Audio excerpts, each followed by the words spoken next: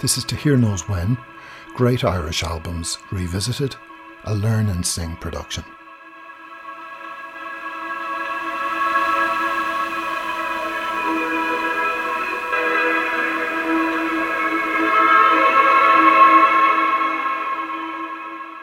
I'm Paul McDermott, and this is a podcast about great Irish albums.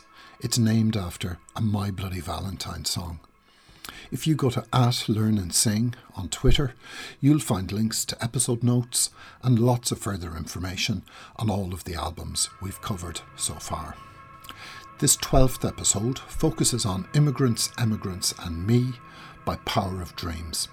Now, episode 5 of this podcast focused on Interparadise, the Churchtown band whose Blue Light EP, Set 002, was the second release on Setanta Records' Keith Collins' London Irish record label. For this episode, we're going to tell the story of the young Walkinstown band whose first record, A Little Piece of God EP, bore the next catalogue number on the famed label, Set 003. Within weeks of releasing A Little Piece of God in October 1989, Power of Dreams were subjected to a major label bidding war. As you're about to hear in the episode, this involved not only phone calls to the Walker family home in Walkinstown, but it got so ridiculous that even when the band were accompanied by their parents, walking through Heathrow Airport on their way to signing a recording contract with Polydor Records, they were being hailed over the public address system to pick up an airport phone. A rival A&R man was on the line pleading with the band not to take the Polydor deal.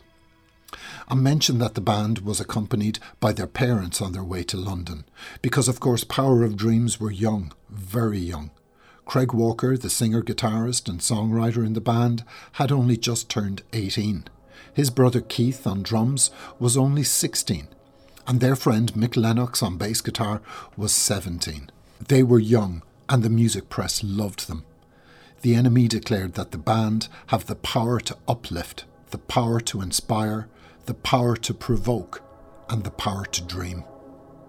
So here we go, To Hear Knows When, Great Irish Albums Revisited, Episode 12, Immigrants, Emigrants and Me by Power of Dreams. It's my great pleasure to welcome Craig Walker.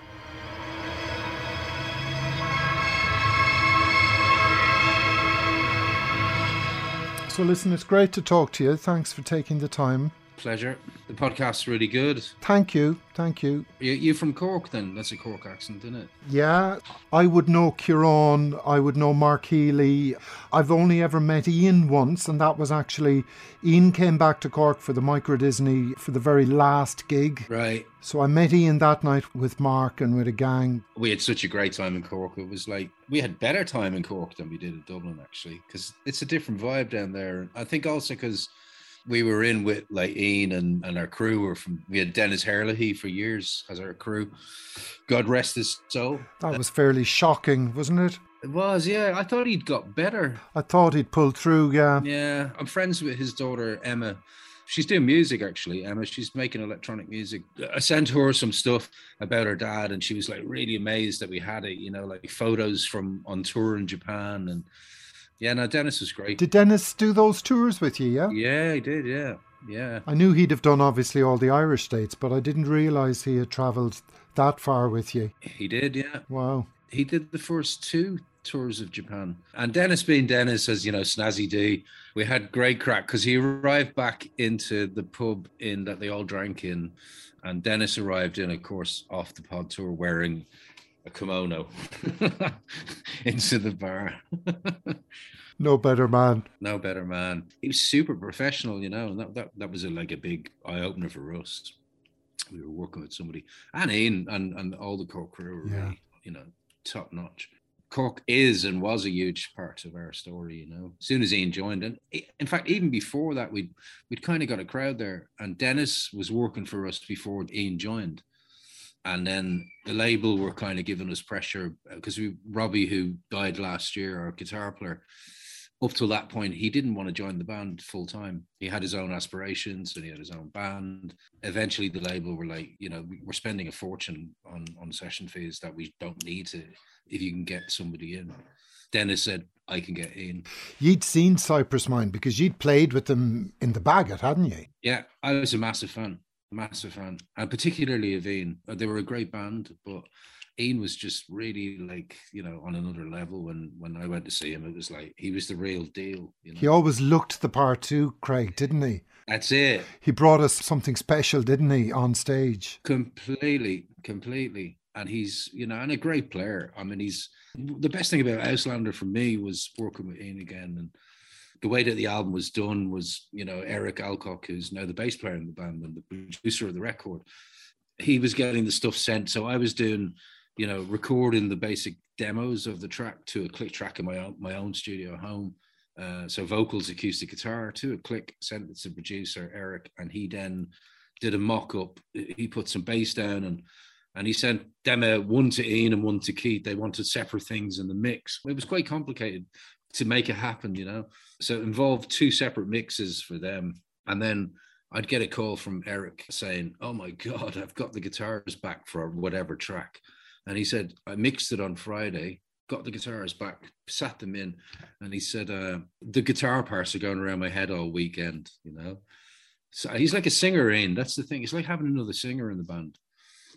His lines were really, really melodic. And yeah, it was really amazing to work with him again. Me and Ian continued together. We had a band with Morty after. I remember, yeah. So, with Pharmacy. And so we a long association together. And he's brilliant. And I'm delighted to be working with him again. Ian's one of the best guitar players Ireland's ever produced, in my opinion. Right up there. Yeah. I know people go on about the name guitar players, but I think he has his own style, which is pretty damn rare. He's got his own mark, and his sound is always fantastic. Where are you from in Dublin, Craig?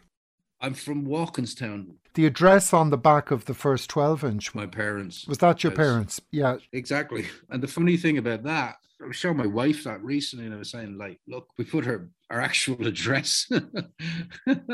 You wouldn't do that today, Jesus. No. So obviously it was easy to find a Walker in Walkinstown in the phone book. So I was getting woken up. This is before we signed. So the single came out, did really well, the EP. And I was getting woken up in the morning or late at night getting these phone calls from my mother. Was like, I've got Jeff Travis on the phone here. He said he's from Rough Trade Records, or got Alan McGee on the phone here, So that was it. But would those names have meant something to you at 17, 18? Completely. Yeah. I was a Smiths fanatic. Yeah. They were really my band. Yeah. I was into the Beatles first and the usual. The Smiths were the first band that I got into as it was happening, because I had a brother who was 5 years older than me, and luckily had great taste in music. He was probably into the Jam. That was probably his band, I suppose, was it? Yeah, actually, the Jam were my first band, really. I got into them just as they ended, Yeah. I remember, like, I'd got it, and I'd bought Sound Effects. It was the first album I'd ever bought with my own money in 1980. And then they split quite soon after. I remember, I couldn't believe it. It was like, what the hell, So the Smiths were yours then? But then the Smiths came in and they were my band, Yeah. And just, right from the get-go, from hearing, I think it was the second single I heard? I think it was probably This Charming Man, which was the second single, I think. Yeah. That was where I came in. I came in a little later.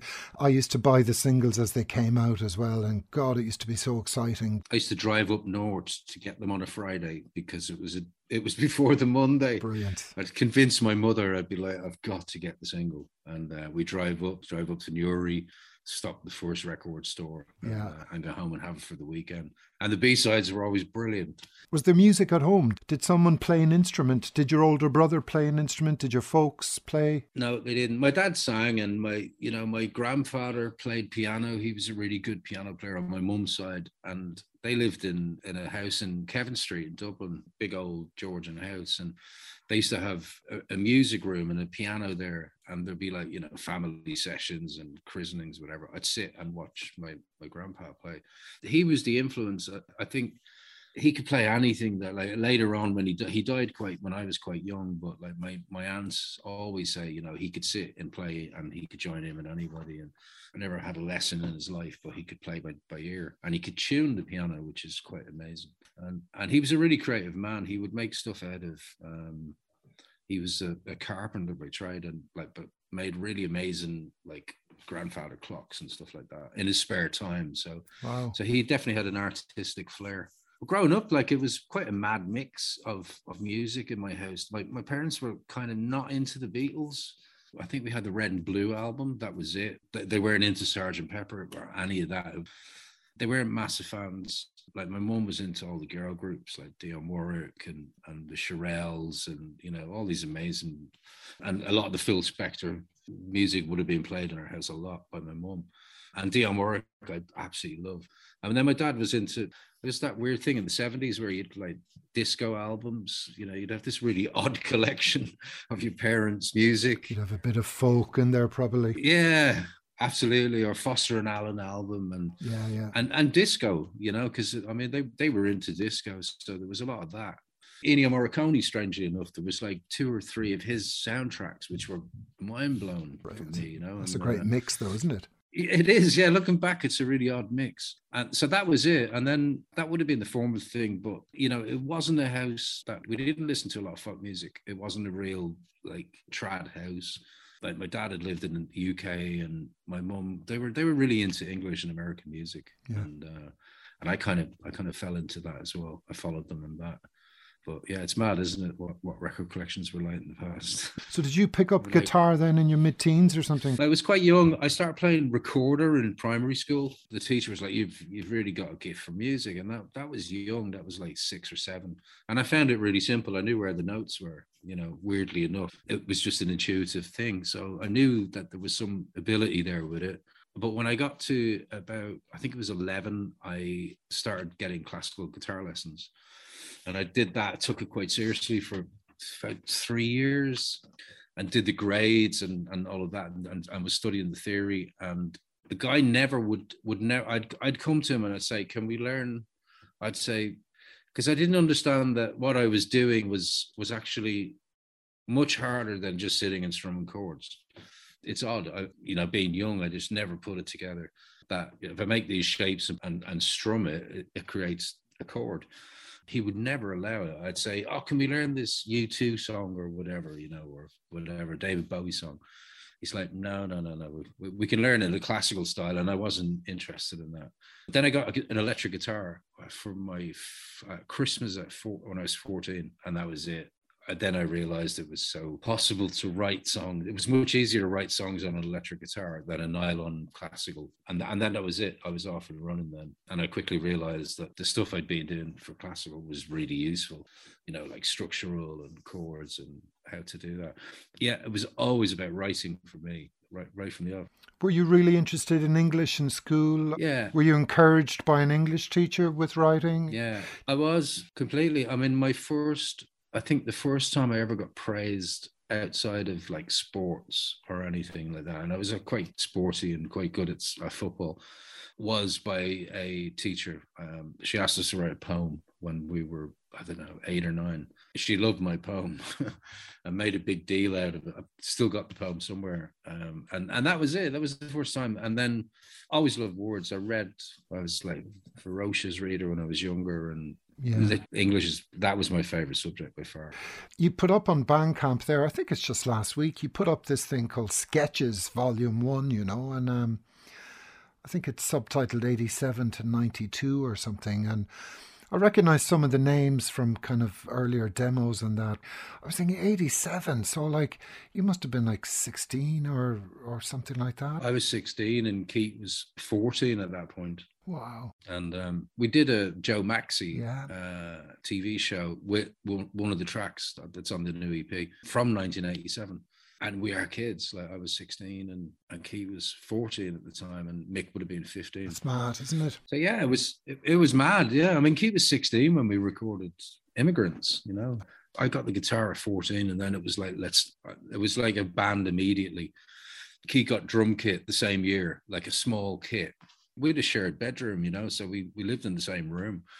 And the room from then on was just like a rehearsal room. I had a drum kit. I had our 2 beds, a drum kit, and my guitar amp, and it was a band really from that point on, you know. I was more into writers than I was into bands, if you know what I mean. Like I was really into Morrissey and Marr. And before that, you know, people like, you know, Burt Bacharach and David. And that's another guy that was heavily, him and Nat King Cole, there was a lot of that in our house. And I was like, God, somebody writes these songs, you know, and like, since I realized that it wasn't some big company, that there was some guy writing these songs, I was completely fascinated. And that was the thing that really got me excited and what I wanted to be. I knew then that I wanted to be a writer and I wanted my name on the credits. I didn't care whether I was singing it at that point. It wasn't the consideration, you know. And you got into a studio with Stano, didn't you, for one of those demos? We did. Sure, like 1988. Would you have known who Stano was? I mean, how would you have come across Stano? He was friends with my brother. He was very good friends with my brother's mate. Okay.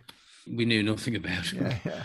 But it was great. I mean, we did it as well with Paul Thomas.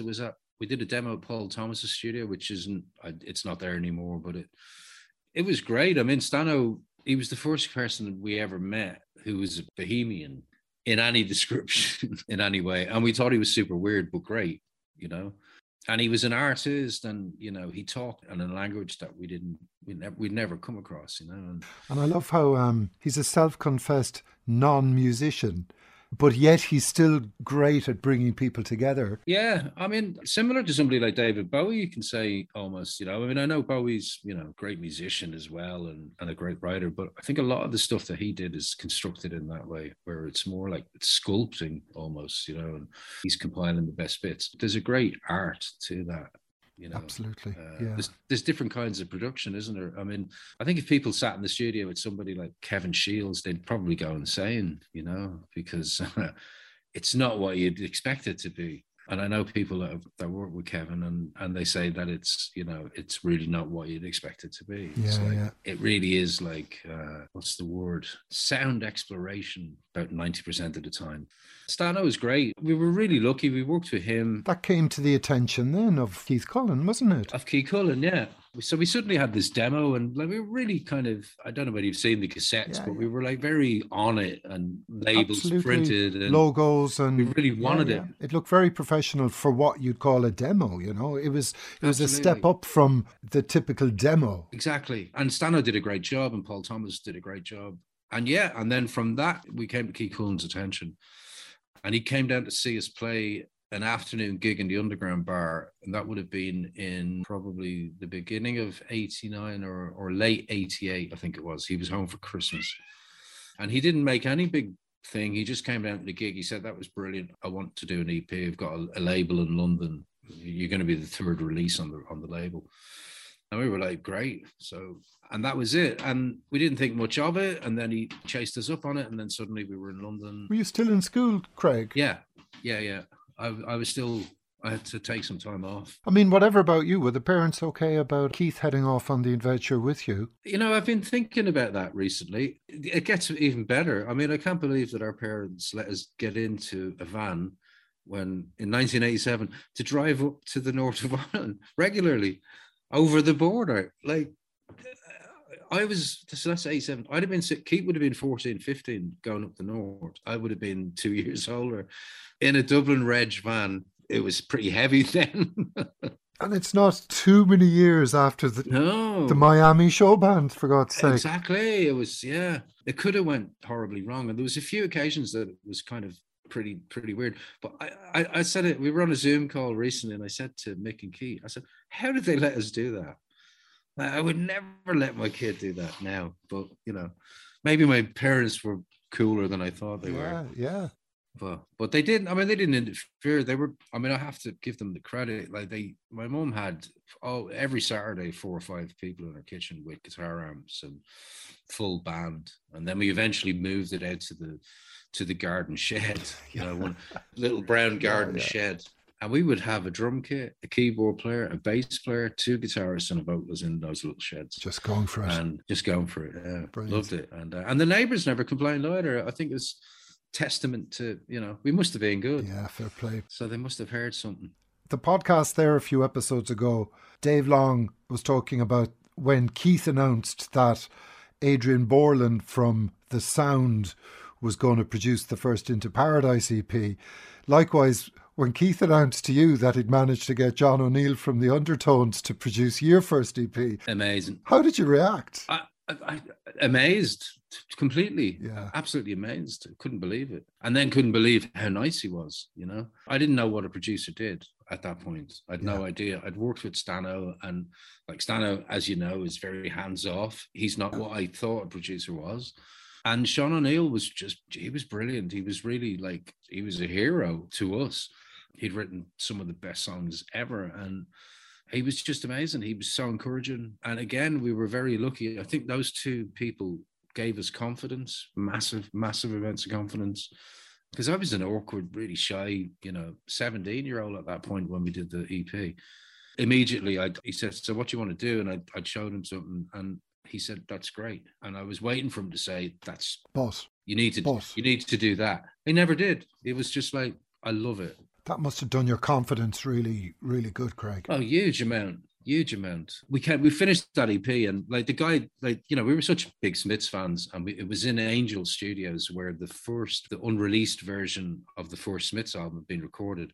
And Nick Angel, who was the engineer on it, had worked on the first Smiths album. Yeah, the Troy Tate stuff, wasn't it? The Troy Tate stuff, yeah. Yeah. Like that was like the holy grail stuff for us, that we were actually in the presence of somebody who had worked on a Smiths record. Yeah, yeah.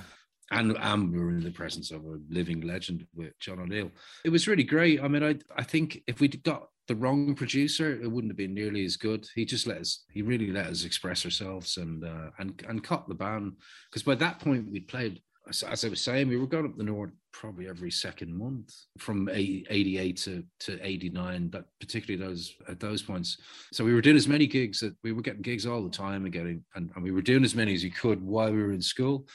But we'd played a lot of gigs, and it really showed when we went in to do the first EP. It was quite a very tight unit. And we'd been playing together for a couple of years. Keith was savage then as a drummer. Oh my God. Somebody sent me a cassette from a gig we did in 1987 in Earl Grattan. And they were pretty loose with underage people getting in and underage bands, which we were. They sent me this gig, and oh my God, it's like Keith Moon on the drums. Honestly, it's extraordinary. The pace. We're rehearsing at the moment for the upcoming tour. So I've had to go and sit down and listen to some of the old stuff that I haven't listened to in a long time. The one thing that got me was the speed of it. I've become like middle-aged, and I think everything's strum along at this point. It's way faster than I remembered. It's that vitality of youth, isn't it? And even the style of playing on the older stuff, it's like, it's all completely rigid, just like punk rock, just down. There's no flairiness in it at all.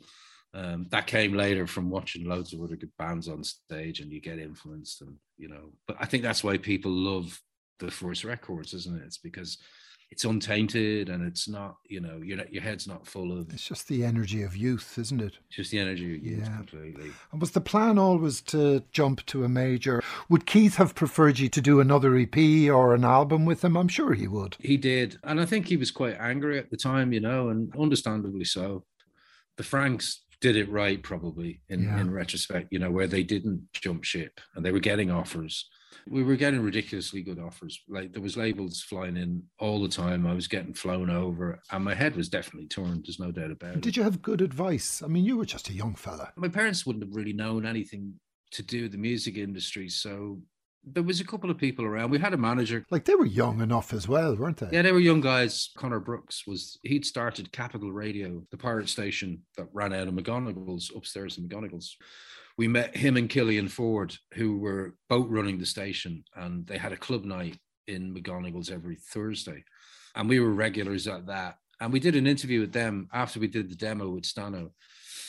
I think on air, they said, "Oh, we'll manage you." And that was kind of it, Jesus, they were in the right place at the right time, weren't they? Yeah. More so than ye, Exactly. They got luckier, didn't they? Yeah.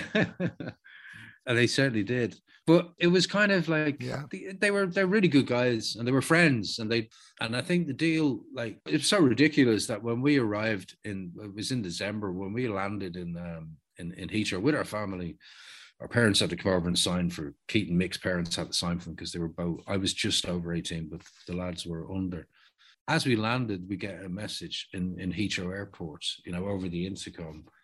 Power Dreams, would somebody from the Power Dreams group please make their way? Pick up the red phone. Yeah. We were on our way to sign to Polydor, and it's like, we're getting intercom messages in Heathrow Airport. Don't do it. It's Sony. It was Sony. It was Sony. It was Gordon Charlton, who I'm still friends with today. Who was trying to sign us. Him and Muff Winwood wanted to sign the band, his boss. They were really on it. And they offered us double the money that we were getting offered. It was quite a lot of money, huge money to us at the time. It's a crazy business, isn't it? We'll double that offer. Don't sign it.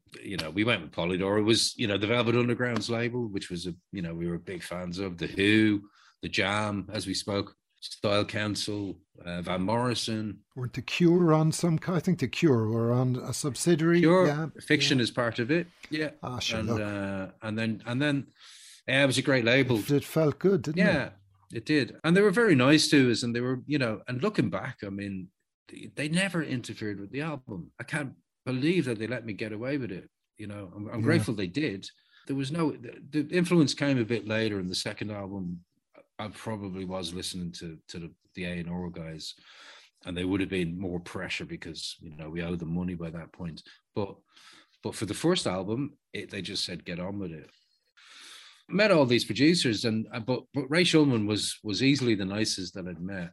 And he'd been in the band Gentle Giant with his brothers. Their first 2 or 3 albums were Tony Visconti productions. So, you're right. They knew a thing or two about being in a studio. They certainly did. He was a very nice man, and he was really into the music. He had done the Sugar Cubes. He did. That's the one I remember. He did Birthday and Deus. Exactly. That first record, what's that called? Life's Too Good. A great album. He had also just done the McCulloch album. Candleland. Yes, it was Candleland. We're Proud to Fall. And the black and white cover. Yeah, it's a good album. I was a really big fan of that.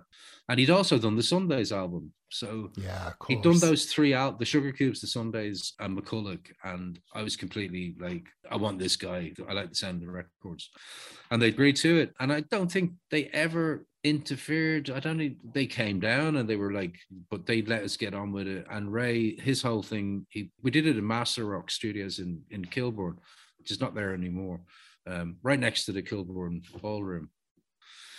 He picked that place purposely because it had a massive live room, like huge. I think it's as big as, not as big as Abbey Road, but like a really massive live room where you could easily fit a band. So he set it up like a live thing, drums, bass, and we were looking at each other with visors to stop the sound. So the bass and drums are pretty much completely live on the record.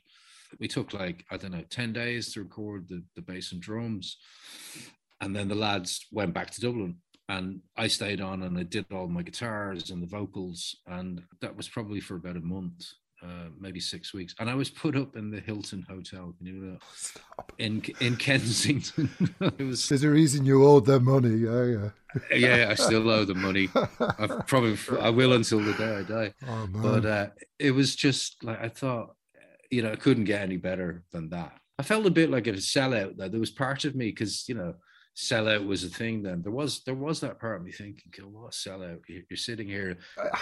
The Wedding Present had moved to RCA, and yeah, exactly. There was a few bands there in the late 80s that had made that jump, wasn't there? Yeah, absolutely. Yeah, it was becoming less terrible to do it. Sonic Youth had done the deal with Geffen in the States, that opened it up for so many bands, didn't it? Exactly. Totally did. And I guess I was young as well, so they wanted to keep an eye on me. So, I didn't really see London at all on that. It was just like literally, I think they even had chaperones. There was always somebody dropping me back to the hotel, making sure that I got in, and which is very nice. But it was a great time. Of course. It was a real buzz. I mean, those 6 weeks where I was working with a great producer who I was learning off every day, and he made it so it was so much fun to do. And did he listen to you, Craig? He did. Amazing. He really did. And you know what? He never changed any of the arrangements. I mean, maybe, he could have changed it, and maybe it would have been better in some ways, but I think he left it alone. He saw the live. He came to Ireland to see us play, and he saw us play in London before he agreed to do the album. I remember. And all of the producers said the same thing. Every single one that came backstage would go, we just got to record the band live. We just got to capture it. What you've got on stage is great, and it's electric, and there's a great intuition going on amongst you. And we had that vitality as well, as we spoke about earlier. What age would he have been if he'd been in Gentle Giant in the early 70s? He must have been, I suppose, early 40s, would he? Early 40s. So to you, he must have been ancient. He was ancient. Yeah, I'd never heard of Gentle Giants. Of course not, because that was before the whole reissue culture. Absolutely. It's funny as you get older, you think, God, like the youth are so selfish and wrapped up in themselves. But, you know, I never even went and bought a Gentle Giant album, having even if you'd wanted to, you probably couldn't have. I probably couldn't have got it. You're right. Yeah, they wouldn't have been around. Different time. I did listen to later, obviously, and I've got into it, and I like a lot of the stuff, but he did a great job on that. He didn't treat you like a kid, so I suppose that's what I'm asking. That's great. That's really decent of him. Yeah. He was really, really, really sound, and never felt like I was, having to push to get anything. I didn't even know what I would have been pushing anyway, but he liked my ideas and was really like, keep doing what you're doing. This is great. I learned a lot about vocal recording in that album, particularly because I'd never spent that amount of time in the studio, and picked up a lot of tricks about, guitar sounds and harmonies and the constructions of songs. So it was great. And he was a total gentleman. The actual album title, it seemed to me to be kind of wise beyond your years at the time. It was like, my God, this is so profound. Yeah, I'm quite amazed as well. It's kind of, I don't know, it was maybe 10 years after we released it, like in the early 2000s, that when I started to, for the first time, to look back at the band, the anniversary, 2010. I'd kind of ignored it for so long, in the past. And like I'd gone on and done other stuff and hadn't paid much attention to it. There wasn't the whole revival thing that you get now, even then, as much. I went back and started listening then. And it was at that point, I think 20 years is the point where it's far enough away from when you did it to be able to appreciate it. And to be honest, the older I get, the more I can appreciate what we did, at that age. The album title, I think Reading, Writing and Arithmetic was obviously an influence on it.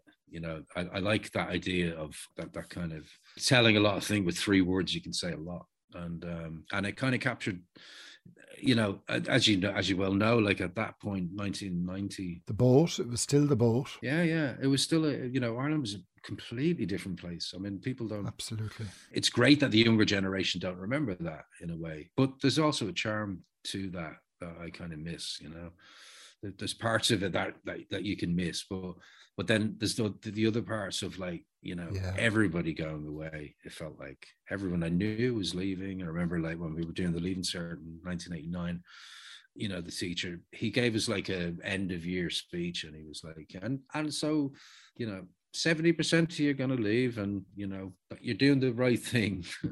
It's like, it was just an inevitable thing, wasn't it? I didn't even question it. And it was either stay and be one of the lucky few that manages to get something going, or, but there just wasn't the opportunity, was there? There really wasn't. It's incredible, actually, how things have changed, isn't it? In a generation. The photograph, Craig, it's such a stunning photograph, isn't it? It is. Yeah. It was used in a campaign for the Irish Society for Prevention, ISPCA. And the ISPCA had an office in our manager's office on Suffolk Street. They had their headquarters in the office above us. I think the photographer's quite famous, though, isn't it? Yeah, I got onto the Gallery of Photography in Temple Bar. William Fagan, the chairperson of the Gallery of Photography, he got back to me. Yeah. Now, this isn't the album cover, but it's from the same shoot. Wow. It was taken in 1975. Yeah. In Belvedere Place by Bill Doyle. So Bill Doyle, is the photographer. Now one of the most acclaimed Irish photographers of all time, Craig, as you know. He died in 2010. Wow. He was 85. So he was born in 1925. And he took this in 75. So he'd have been 50 when he took this. My age now. Exactly. Now, Belvedere Place. So, I mean, I don't know, would they still have been tenements in Belvedere Place in 75, but that's what it looks like, doesn't it? It does. So William Fagan told me to contact Hetty Walsh. Hetty Walsh runs a dark room in Kinsale. She printed Bill Doyle's work. So again, I sent her this and I sent her the album cover. So she emailed me. She says, really powerful. She said, the place Bill was renting when he was working looked just like this. It was very run down. This child was the child of one of the cleaning ladies. So there you go, Craig. Wow, I love it. I love it. Now, he also photographed the cleaning lady. So let me just stop my share and I'll go again. This is from Hetty now. So there's the cleaning lady. Superb. That's the mother. That's the daughter. That's the mother. Wow. Yeah, exactly. Wow. Hetty said he was a master photographer. He was an expert on lighting. He knew how to use it. He was a huge fan of Henri Cartier-Bresson, the famous French photographer, and he had met him in the 1970s as well. Awesome. And I didn't know this of Bill Doyle. I'm not pretending to know an awful lot about Bill Doyle. He would go down to the Cork Jazz Festival every year, and he was a huge jazz fan, and he took photos of all the jazzers in Cork. Oh, wow. And then William Fagan said that the picture with the child, not the album cover, but the other one I showed you, he said there was a book published of Bill Doyle's photographs, and it's called Images of Dublin, A Time Remembered. Ooh. And page 3 of the book, he said, is that photograph. I have to I'll have to write that down. I'll send you on what both of them said. Excellent. So it's Images of Dublin, A Time Remembered. He said it was published by Lilliput Press, the Irish publishers. Yeah, so it's lovely to kind of... that's amazing. So it's 1975 it was taken. Wow, I didn't know That's that. amazing, isn't it? That. I'll have to get a copy of that book if I can when I'm home. Definitely on the tour. I remember seeing the image on this. It was like a short-lived campaign that they ran. And I think I read somewhere that it didn't last very long. It was like a very short campaign for very brief. I must have caught it in the office and seen it. And I was like, that's it. That's the album cover. It just fit perfectly with the album title as well. Oh, absolutely. Yeah. You know the way certain records, the design of the cover, the photograph with the title. Oh, totally. This record is, it's one of those, isn't it? It's just absolutely, it's timeless. Do people care about it anymore? I don't know. Do you think it's important? I mean, I think it's one of the great lost arts, isn't it, in a way? I mean, we're just old farts, though, really saying that, Craig, aren't we? I mean, no one cares who produced the record No one anymore. cares when it's this size, do they? When it's a thumbnail on your phone. And that I miss, like... I know. I'd have been like you. What's the studio? Who produced it? Who, you know, those, all of it. As we were saying at the start, those Smiths 12 inches when you could like, it was like an education. Who the hell is this person? Who's Sheila Delaney? Oh, I need to find out who she is.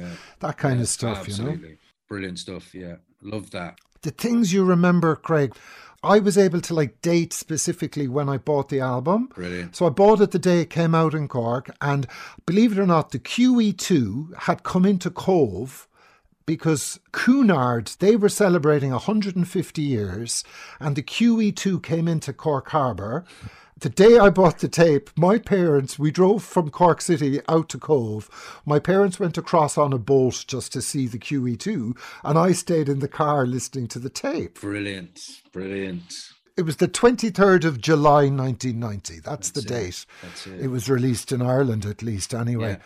Pretty amazing reviews from the off. Again, I was talking to Dave Long about Dave Kavanagh. He was a great supporter of Setanta. Of Setanta, wasn't he? And he loved the record. He did. He died, unfortunately, didn't he, a few years ago? Oh, Dave? Very, very tragic. He was young. He must have been what, early 50s? I think so. God love him. Great writer. Really great writer. Brilliant writer, yeah. I was trying to remember why did you play Nancy Spains when you could have done a bigger gig? And then it dawned on me, you shot the video for American Dream. That's right. In Nancy Spains in Cork. So that's why it was a smaller gig. That's it. And it would have been around Christmas time. I'm not sure, maybe. It was. Yeah, it was. I think it was December even, because I think we just come off the Mission tour. And I mean, it was all a whirlwind for Ian. So he came to rehearsals. So we finished the album, and it wasn't going to work out with Robbie. We had a lot of touring ahead of us. Ian came over, we did a rehearsal, and it worked out perfectly. And straight away we were on the road. I think Ian joined just as the album was about come out. Yeah, there was a gig in Henry's around the album release, maybe August. Yeah. And Ian was definitely on stage for that. He was. Yeah, I remember that. I think that might have been one of the... No, I think we did a UK tour first, and the label loved them. I think we did a gig in London. All the label came down and they were like, fucking great guitars, great move. Yeah. We're delighted he's on board. And then we started touring all the way through to the album. I think we were on the road for most of the year, all the way up till December. And then we went to Cork and played Nancy Spain for the video. That was the American Dream. And would you believe, someone put it up on YouTube there. I was literally able to like freeze frame myself in it. Oh, brilliant. And spot myself in the audience. And it was like, Jesus. I'll find you. I'll have to, up the front. And a buddy of mine used to smoke a pipe. In 1990, we were just 18, like, and he used to smoke a pipe. You can see him up the front in Nancy Spain's in the American Dream video with smoking a pipe. I've got to check that out. Just having flashbacks. Do you know what I mean? Like, oh my God. You mentioned that Mission tour. People forget the Mission were bloody huge. I have that record. That was the Carved in Sand album.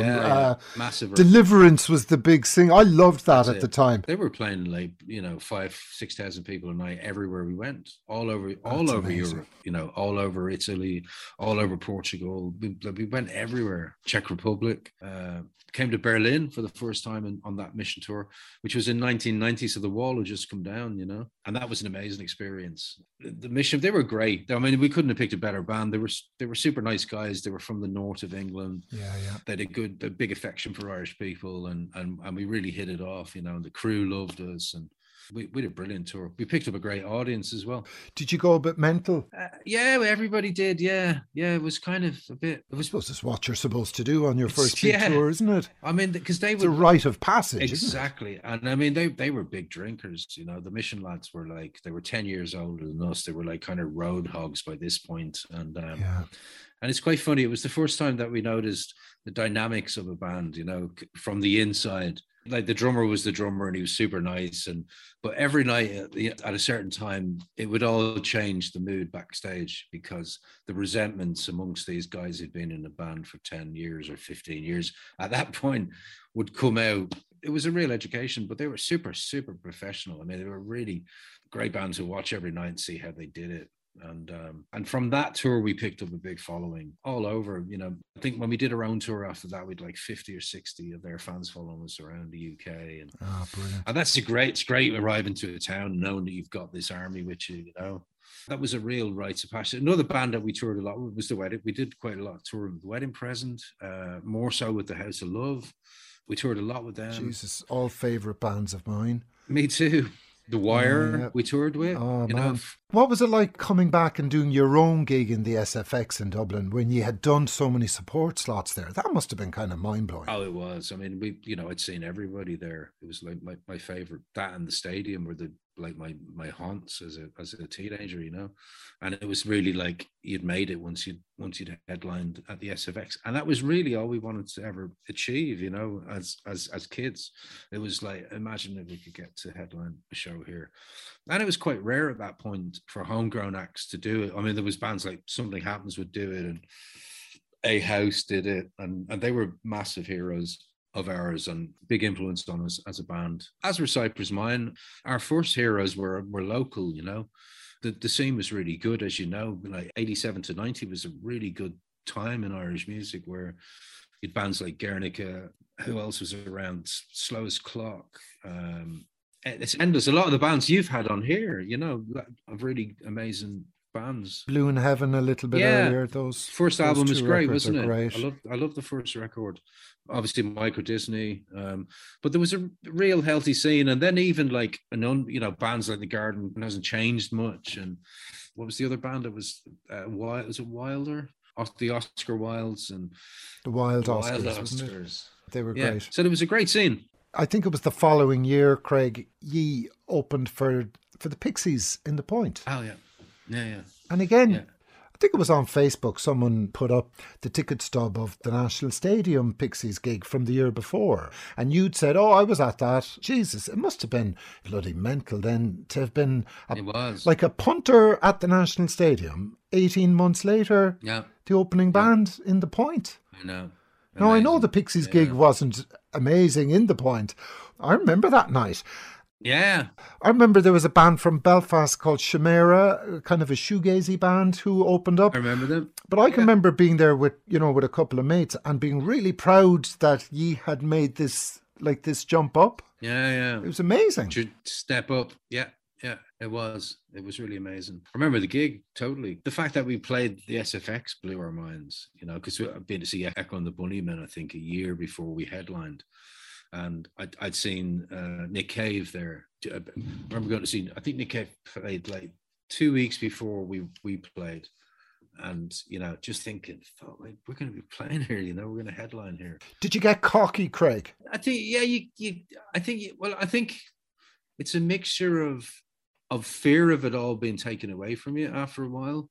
It changes really quickly with a major label. You know, you sign to them, everything's on the ascent. Obviously, they've got you and your hot property. You know, if a major signed you back then, and everybody's like really like so enthusiastic and pushing it, and everything's positive, and it's like that. And then they start talking about midweek chart positions for the first time, and you're like, what's that?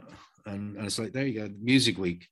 That's the trade magazine. Yeah. And at that point, that's when it begins to click that, yeah, all of this costs money. Yeah. The Hilton for those weeks. Yeah. And it's funny, when we got dropped after the second album, we got given an itemized bill of everything. And it was, you know, it went on for days, but like room service, everything was on there. Every single cup of coffee we'd ever had with our A&R guy was on it. Every taxi we'd ever taken. And sure, you'd never pay that. You'd need, Ed Sheeran does a cover of 100 Ways, then you'd pay it off. Then you'd pay it off pretty quick. But other than that, no. And that's, you know, there's that whole thing going on at the moment, isn't there, with the guy from Gomez and Crispin Hunt from the Long Pigs, and good on those guys. You know, they're really having a go. Your man's after being invited on to the committee of is it the Ivor Novello or something something like that, isn't it? Yeah, it's great to see, you know, because they're both super smart guys, and what they're saying is completely true. That, you know, there was no such thing as an advance from a record company. They were based back then. It was a loan. Not even a loan. They were buying it off you, and you were never going to get it back. Basically, because the way that it's set up, that you'll never recoup, honestly, you know, the percentages are so low that you're never going to recoup. And as you said, it would take a miracle. And there's so many bands, you know, who don't own the rights to their music many, many years later. And it's not like the labels are doing anything with the majority of that music, because the trick is that the day that you get dropped, they'll delete your entire existence. It happened to the Whipping Boy, it happened to us. You know, the day you get dropped, that's it. It's suddenly gone. It's no longer available. Those two records that we did with Polydor, they've been out of issue for forever, you know, or there's no chance of an album becoming having a second or third wind if it's out of circulation, you know. That side of the business is really shitty. And I mean, I probably never will own those records. You mentioned there earlier that you're gearing up for a tour next week. Now, obviously, when this airs, that tour will have been over, Craig. How do you prepare yourself? You're 50. Most of the audience will be 50, reliving their late 80s, early 90s, you know, their college years, I suppose Absolutely. You'd say maybe, and they want to hear those songs. These are songs you wrote when you were 16 and 17 years of age. I mean, how do you get your head around that? It's really weird. My son is closer to my age then than I am now. You know, that he's like 11. It's weird. I don't get to play them that much. So I guess it does become, it's interesting. Like I feel so far removed from that person or that 16-year-old. It is almost like another person, which makes it quite interesting, you know. Like we were, because me and the bass player were, like last week, we were jamming out the songs, and you know, a lot of them he'd never heard before. Obviously, the old songs, and it was interesting. We sat down and we were doing it like we were doing how we'd normally work with somebody that we're writing with, or you know, and it was kind of studying. Yeah, it was really quite interesting, you know. Is it almost like an out of body type experience, Craig? Completely, yeah. And thinking, why did I go there? There was a couple of songs that like we were both quite confused why I would have done that, and I still don't know why. But yeah, that's how far removed it is that I can actually sit and critique the work, you know, as a. You get it, Craig. I mean, you've gone to gigs and you want to see the band play the hit from when you bought the record. It's part of it, isn't it? Completely. And I think any band that kind of tries to deny that, you know, and it's one of the good things that Noel Gallagher said, you know, he said, like, you know, everybody goes to see they want to hear what they want to hear. You know, I agree with that as well. Give value for money and entertain people. And my days of going out and being an awkward sod on stage and being an awkward sod in a set list, you know, it's not. It's like life's too short, isn't it? So, and the songs mean more to other people, you know. That's the thing, you know. It's like I've had great stories over the years from people I've met all over the world, that, you know, in the oddest of places, they'll tell you that a song has done something for them, or an album, and that's why we do what we do, that we inhabited somebody's life for a period. I remember once being told by a woman in France when I was in Archive, and we just released this album, You All Look the Same to Me, and the album was like a 1 hour, 3 minutes long, and she told me that her bike ride to her job in a mental institute was 1 hour and 3 minutes, and she listened to it twice a day. And she said, thank you for being with me. It was like, you know, it was the most depressing period of my life working in this place. It got her but through. It got me through. Yeah. But that's what music's always done for me and for you, you know. Yeah. It's like, it kind of enriches our lives and soundtracks our lives, and we inhabit those songs, you know, as a listener. Like even today we walked by me, it's a bank holiday here. It was a beautiful sunny day. We live close to a cemetery, and you know, I said to them, shall we go in for a walk in the cemetery? And they're like, no. So I start singing, you know, it's dread a sunny day and I'll meet you by the cemetery gates. Takes you back. And yeah, and I know all those songs. They're like ingrained into my DNA. They're the songs that will always mean the world to us. Congratulations on Auslander last year. Thank you. Do It was just, my God, one of the tunes of the year as far as I was concerned. What a beautiful song. As much as you're putting together the set list and working on those old songs for next week, it must be great as well to get feedback and nice reviews for what you're doing right now. Absolutely. And it makes the gigs far more exciting for us, you know. If you look at the band, I mean, we were very productive. You know, we released 4 albums between 90 and 94. So it was an album a year band. You know, we could have released 2, you know, and we never really sat on our laurels. It was always about the new. So for a band like that, it's important that we got new material. It makes the whole thing exciting for us. The new songs are sounding great live, and it gives us the incentive to do it a lot more. And it doesn't feel like it's something completely old. If you think back to those years around the debut album, what was your own personal highlight? Is there a moment? Is there a gig? Was it those few weeks on your own with Ray Shulman? Was there something? The few weeks with Ray Shulman was amazing. It was really like a coming of age thing for me, where I was suddenly out of Ireland for the first time for any length of time. And I was in the city that was so synonymous with music and the music I loved and had grown up. So that was a magic moment. But I think the best moment out of all of it was when I got the call from Ray Shulman to go around to his house in Earl's Court. And he played the finished album to me. Him and his wife were there, and I thought they were both really nice, you know, kind of old people. And he played the album on his nice speakers. And it was amazing. It was like, you know, it was like, oh my God, it sounds really great, you know.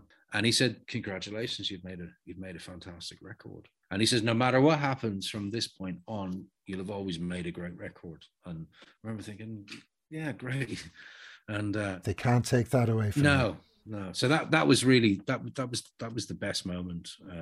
And then all of it was great, you know, like just to have made an album. Like we couldn't believe that. The fact that we'd done an album.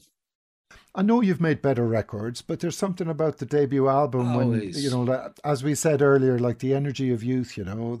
Have you a favourite track off it, Craig? And will you introduce it for me? I will, of course. I really like Bring You Down off that record. I don't know why. It's probably one that never got that great amount of attention, but there's something about it. For me, it really captures the record. And I remember writing it, and the theme of the record is in that, it's like the lyrics. It's probably the most close to the whole theme of the record. It kind of nails that. And yeah, just I'm a fan of that song, and it's lasted the test of time. But obviously, I think 100 Ways is still a great pop single, and Stay is a great song, and Joke's on Me, Talk, and actually those songs have really lasted. They're 3-chord wonders, aren't they? As well. That's kind of Buddy Holly, that kind of songwriting where it's like really simple, concise, and the record's got no fat on it, which I think is. Which is what we weren't self-indulgent yet, we didn't want guitar solos and absolute no in the studio with us at that point. It was, you get in, you don't bore people, and you play it at 200 miles an hour. I do remember Ray Shulman had to keep telling us to slow it down. I do remember that. He's like, lads, it sounds amazing, but it's too fast. And the recorded versions are fast. I mean, I think most of it's at about 130 BPMs, which is ridiculously fast, but it needed to be like that. That's a slowed down version of what we were doing live at that point. We were just kind of like 100 miles an hour, like a machine. And in that first flush of youth. The first flush of youth. Yeah. Craig, it's been lovely revisiting it with you. Me too, Paul. Thank you so much. And thank you for that research you've done on the cover. I love it. Craig, mind yourself. Thank you. Take care, Paul. You too, mate. Bye-bye.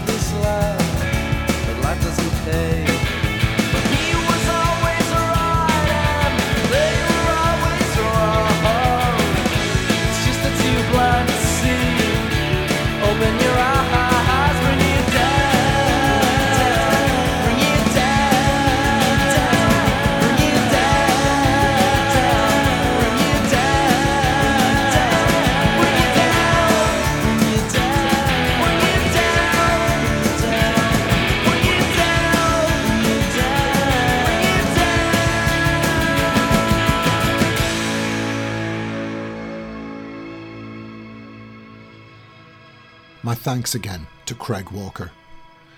So go to @LearnAndSing on Twitter or paulmcdermott.ie/podcast and you'll find links to the episode notes with lots of further information about some of the things I discussed with Craig. You'll find further details on the cover photograph of Immigrants, Emigrants and Me and the work of master photographer Bill Doyle. If you enjoyed this episode, then please subscribe, like or share. To Hear Knows When, Great Irish Albums Revisited, we'll be back in a few weeks with episode 13. Here's a short promo. 20 years since that album. It feels like 120 years. That far removed from it. I really am. I feel like somebody else. Sometimes I've seen videos of myself and it really is a bit cringy, you know, looking back. God, look at her. She's like a blue. To you I'm true. To Hear Knows When, Great Irish Albums Revisited, episode 13, Star Us by Nina Hines. Hey, when we first met, I thought the time had come for me to die. But now I see that you had come to bring in here new life. To think that I hear music that I never could. So that was a short promo for episode 13. That's out in a few weeks' time. The theme music is Irish Rhapsody Redux, and it's by Mark Healy. Mark Healy was mentioned at the very top of this episode. Mark was in Cypress Mine with Ian Olney. This is Mark's reworking of a recording of the New Light Symphony